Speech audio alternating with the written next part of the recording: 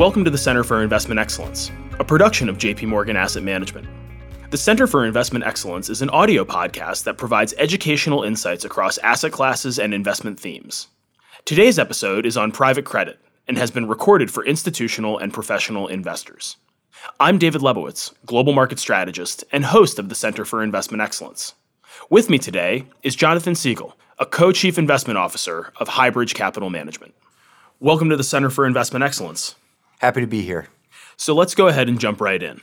We recently released our second annual Global Alternatives Outlook, where we challenge the CEOs, CIOs, and strategists from our $146 billion alternatives platform to provide a 12 to 18-month outlook for their respective markets and explore their most promising investment ideas over that time horizon.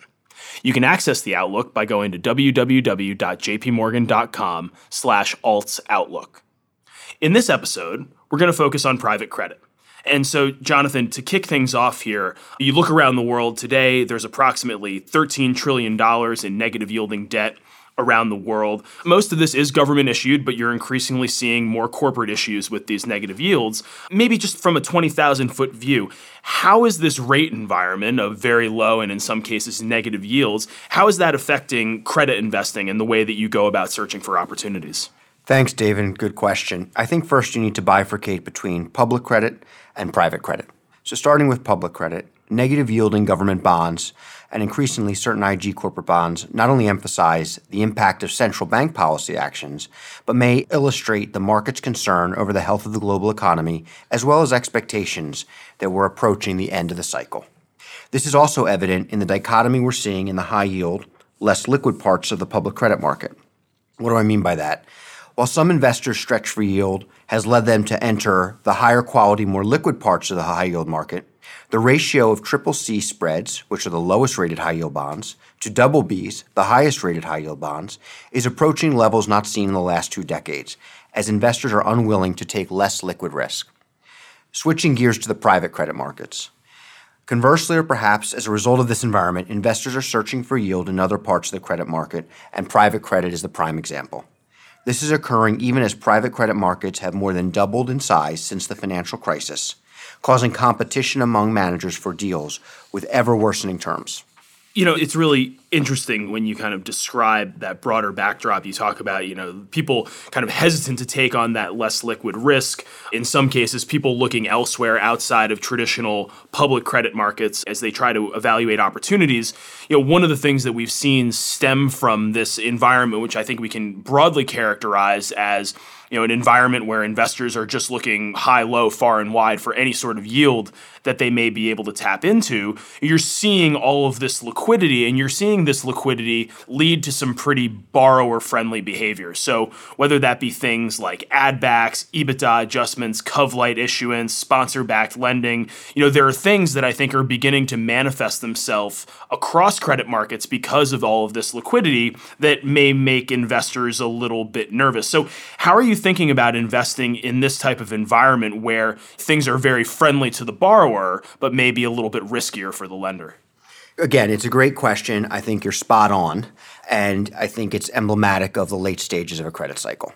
So taking it hand in hand, first, the competition for deals among lenders to put considerable dry powder to work has led to, as you suggest, we see it in coupon compression, covenant erosion, and overall weaker underwriting requirements, both in traditional direct and mezz lending. To give an example or to give a statistic, covenant-light loans represent over 80% of U.S. issuance in institutional leveraged loans in 2018. This percentage has increased in every year since the financial crisis. The natural question is, so how do you avoid it? So to avoid these risks, we think it makes sense to focus on less traditional, niche parts of the market that haven't been affected by these trends. In our view, investors should look for capacity-constrained strategies in underserved parts of the market. So to give you some examples, in the public market, long-only funds generally focus on investment-grade and large high-yield issues. By mandate, many of these funds typically can't invest in companies excluded from the index. Also, there's limited sell-side research coverage on these smaller capital structures, which means a manager will have to do his or her own underwriting. Finally, smaller deal sizes won't move the needle for large funds, creating opportunities for niche players. So what you see is a part of the market where you can still earn excess spread versus the risk being taken. From a private credit perspective, your traditional direct lenders and mezzanine debt funds typically don't traffic in these public markets. We also think it's important to look for managers who aren't willing to sacrifice their strong underwriting standards and who have differentiated deal sourcing capabilities away from the more crowded opportunities. Many private credit managers are competing for private equity, sponsored deals, or via competitive bank-offs, instead of sourcing investment opportunities via established relationships and the secondary market. Also, we suggest looking for managers who underwrite to the worst outcome. As an example, for our investment team, we look specifically for analysts with a restructuring background. And finally, we think it's incredibly important to look for managers with legal and structuring expertise, who have the ability to write their own documents and creditor protections. Yeah, I mean, it's really interesting. And you mentioned 80% of issuance last year being covenant light, kind of the limited research on some of these smaller deals and some of these nichier players. I think when we have a lot of conversations around, active versus passive, and it primarily exists in the equity space, but I think you can apply this to the credit space as well, where these less covered deals, these smaller bite sizes, that's really a way that people can unlock alpha in the current environment because you're not just keeping up with the Joneses, right? You're not beholden to the same deals that the large long-only players are obviously focused on. Maybe shifting gears a little bit. So we've been in this environment of very low and in some cases negative rates for years at this point, and that's led to the proliferation of what we've been calling zombie companies, right? Basically companies that are in just enough money to continue operating and service their debt, but are unable to pay off this debt. And the Bank for International Settlements, the BIS, they've done some work on this. They think about 12% of developed market corporations fall into this category. So you've talked a little bit about how you're avoiding some of the traps of add backs and EBITDA adjustments and cov-lite issuance. Can you talk a little bit about how you think about this zombie company dynamic and maybe more importantly for our listeners, the opportunity that you think that might create going forward, particularly for investors that can play in the distressed space? Sure. So almost unequivocally, some, and I'll emphasize the word some, of these companies will be a source of opportunity when the cycle turns. And managers will absolutely have the opportunity to do deep dive underwriting and acquire securities at distressed levels that should represent attractive risk reward. However, I would stress the focus needs to be on good companies with broken balance sheets and not bad companies with broken balance sheets. And in today's environment, there are many more of the latter, which is why we believe that you need to do substantial due diligence. Also, I'll be very quick to admit that I'm not a macro investor, but it's hard to argue that we're not in the late stages of the cycle. Everyone knows it's difficult to precisely time the market, but at the same time, you need to be invested with a manager that has the ability and flexibility to navigate across the cycle and capitalize on these market opportunities. So what does this mean practically speaking? It's having flexibility. We like funds that have the flexibility to invest both in the fulcrum security, so that's the more junior part of the capital structure, as well as income-oriented investments at the top of the capital structure, often secured instruments. When dealing with zombie companies, we think it's important to have teams with more than just one workout guy, which is often the case at direct lending firms, and instead, as I noted before, have restructuring experience across the team. And I think it really is a testament to having the right people in place, because I would agree with you as a macro guy that we probably are headed into the twilight of this cycle. I think a lot of folks have been saying late cycle for a while, and we've been not wrong, but maybe just a little bit early. And really that idea of focusing on flexibility and income across the capital structure, I think is a really interesting way to think about the opportunity set going forward. Maybe one final question to kind of bring it home. We've talked about being later on in the cycle. You've talked about how some companies will be an opportunity, right? The good ones with broken balance sheets versus the bad ones with broken balance sheets. Zooming out and thinking about the industry broadly, we're seeing investors being forced to take on more and more risk to hit return targets, right? To maybe own some of those bad companies with broken balance sheets in an effort and a hope that things will work out. But what you're seeing across the hedge fund industry broadly is a bit of a paradigm shift. Funds are closing, volatility is changing, the structure of volatility is changing. I think back to the sell-off in December of 2018, and while it was equity market related, the bounce back there, you just wouldn't have seen that 10 years ago. It's a very different market from a technical standpoint at this juncture. You're seeing more people use longer duration vehicles. You're seeing a lot of people not necessarily loan with an eye on getting their money back. You're seeing them kind of loan to own, and they're just going to roll it over when all is said and done after 3, 4, 5 years. So can you talk to us a little bit about your outlook for the industry broadly and what you think that means for investors? I mean, clearly the ground is shifting beneath our feet to an extent, and would love your thoughts on what that means and how things may evolve going forward. Yeah, I mean, there's no question the hedge fund industry has seen a substantial evolution and a number of fund closures. If you look back, it started with long-short equity as passive and quant investing overtook traditional active long-short. More recently this year, we're seeing closures in very well-established traditional multi-strategy hedge funds and credit managers. The driver of that, some of it has been returns, and in other instances, the manager has just decided no longer to pursue the initiative, given how frustrating it can be with the passive money in the space. So what does it mean practically again, and who will be the beneficiary? I think that's arguably the most important thing for an investor. It's causing short-term negative technicals, certainly in the credit markets and less liquid instruments, where we're seeing illiquidity and increased volatility. Ultimately, our view is the survival of the fittest. In other words, these dislocations are clearly creating opportunities for managers who will be going concerns.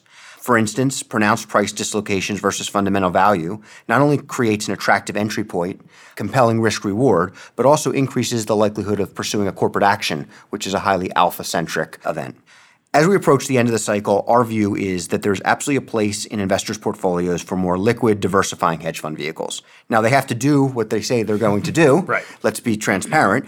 But if you find managers that focus on niche markets, if you find managers that adhere to relative value principles, that focus on alpha and focus on their vol and correlation, there should be a place for that in an investor's portfolio. At the same time, within the private credit space, we're firm believers that the nichier parts of that market that are less crowded, less competition are attractive. And in particular, given where we are in the credit cycle, it's a manager, to your point, that can focus on capital appreciation in more junior parts of the capital structure, as well as originate or make a new money top of the capital structure investment to generate income. Excellent. Well, I think as always, but perhaps now more than ever, the devil is really in the details when it comes to the outlook for credit markets and kind of unearthing some of those opportunities that we know continue to exist, but are becoming increasingly challenging to find given the longevity of this economic expansion. So with that, Jonathan, thank you very much for joining us on the Center for Investment Excellence. Thanks, David. I appreciate it. Thank you for joining us today on JP Morgan's Center for Investment Excellence. CFA Institute members are encouraged to self-document their continuing professional development activities in their online CE tracker. If you found our insights useful, you can find more episodes anywhere podcasts are available and on our website. Recorded on January 21st, 2020. For the purposes of MiFID II, the JPM Market Insights and Portfolio Insights programs are marketing communications and are not in scope for any MiFID II MiFIR requirements specifically related to investment research. Furthermore, the J.P. Morgan Asset Management Market Insights and Portfolio Insights programs, as non-independent research, have not been prepared in accordance with legal requirements designed to promote the independence of investment research, nor are they subject to any prohibition on dealing ahead of the dissemination of investment research. This document is a general communication being provided for informational purposes only. It is educational in nature and not designed to be taken as advice or a recommendation for any specific investment product, strategy, plan, feature, or other purpose in any jurisdiction, nor is it a commitment from J.P. Morgan Asset Management or any of its subsidiaries to participate in any of the transactions mentioned herein. Any examples used are generic, hypothetical, and for illustration purposes only.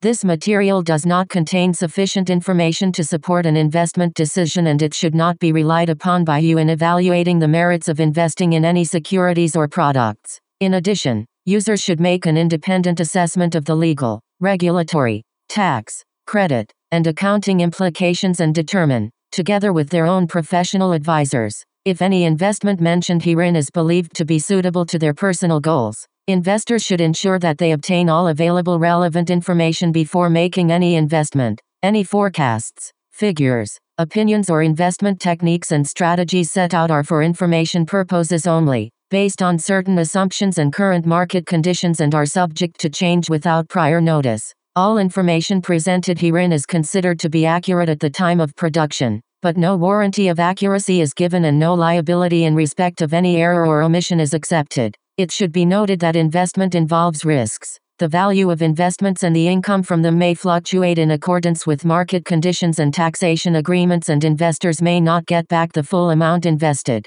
Both past performance and yields are not reliable indicators of current and future results. J.P. Morgan Asset Management is the brand for the asset management business of J.P. Morgan Chase & Company and its affiliates worldwide. To the extent permitted by applicable law, we may record telephone calls and monitor electronic communications to comply with our legal and regulatory obligations and internal policies. Personal data will be collected, stored and processed by J.P. Morgan Asset Management in accordance with our privacy policies at https://am.jpmorgan.com/global/privacy. This communication is issued by the following entities. In the United Kingdom by J.P. Morgan Asset Management, UK, Limited, which is authorized and regulated by the Financial Conduct Authority. In other European jurisdictions by J.P. Morgan Asset Management Europe S.A. Grave RL. In Hong Kong by J.P. Morgan Asset Management, Asia Pacific, Limited, or J.P. Morgan Funds, Asia, Limited, or J.P. Morgan Asset Management Real Assets, Asia, Limited. In Singapore by J.P. Morgan Asset Management, Singapore, Limited, Company, Reg. Number 197,601,586K. This advertisement or publication has not been reviewed by the Monetary Authority of Singapore. In Taiwan by J.P. Morgan Asset Management, Taiwan, Limited. In Japan by J.P. Morgan Asset Management, Japan, Limited, which is a member of the Investment Trusts Association, Japan, the Japan Investment Advisors Association, Type 2 Financial Instruments Firms Association and the Japan Securities Dealers Association, and is regulated by the Financial Services Agency. Registration number Kanto Local Finance Bureau, Financial Instruments Firm, number 330. In Australia to wholesale clients only as defined in Section 761A and 761G of the Corporations Act 2001.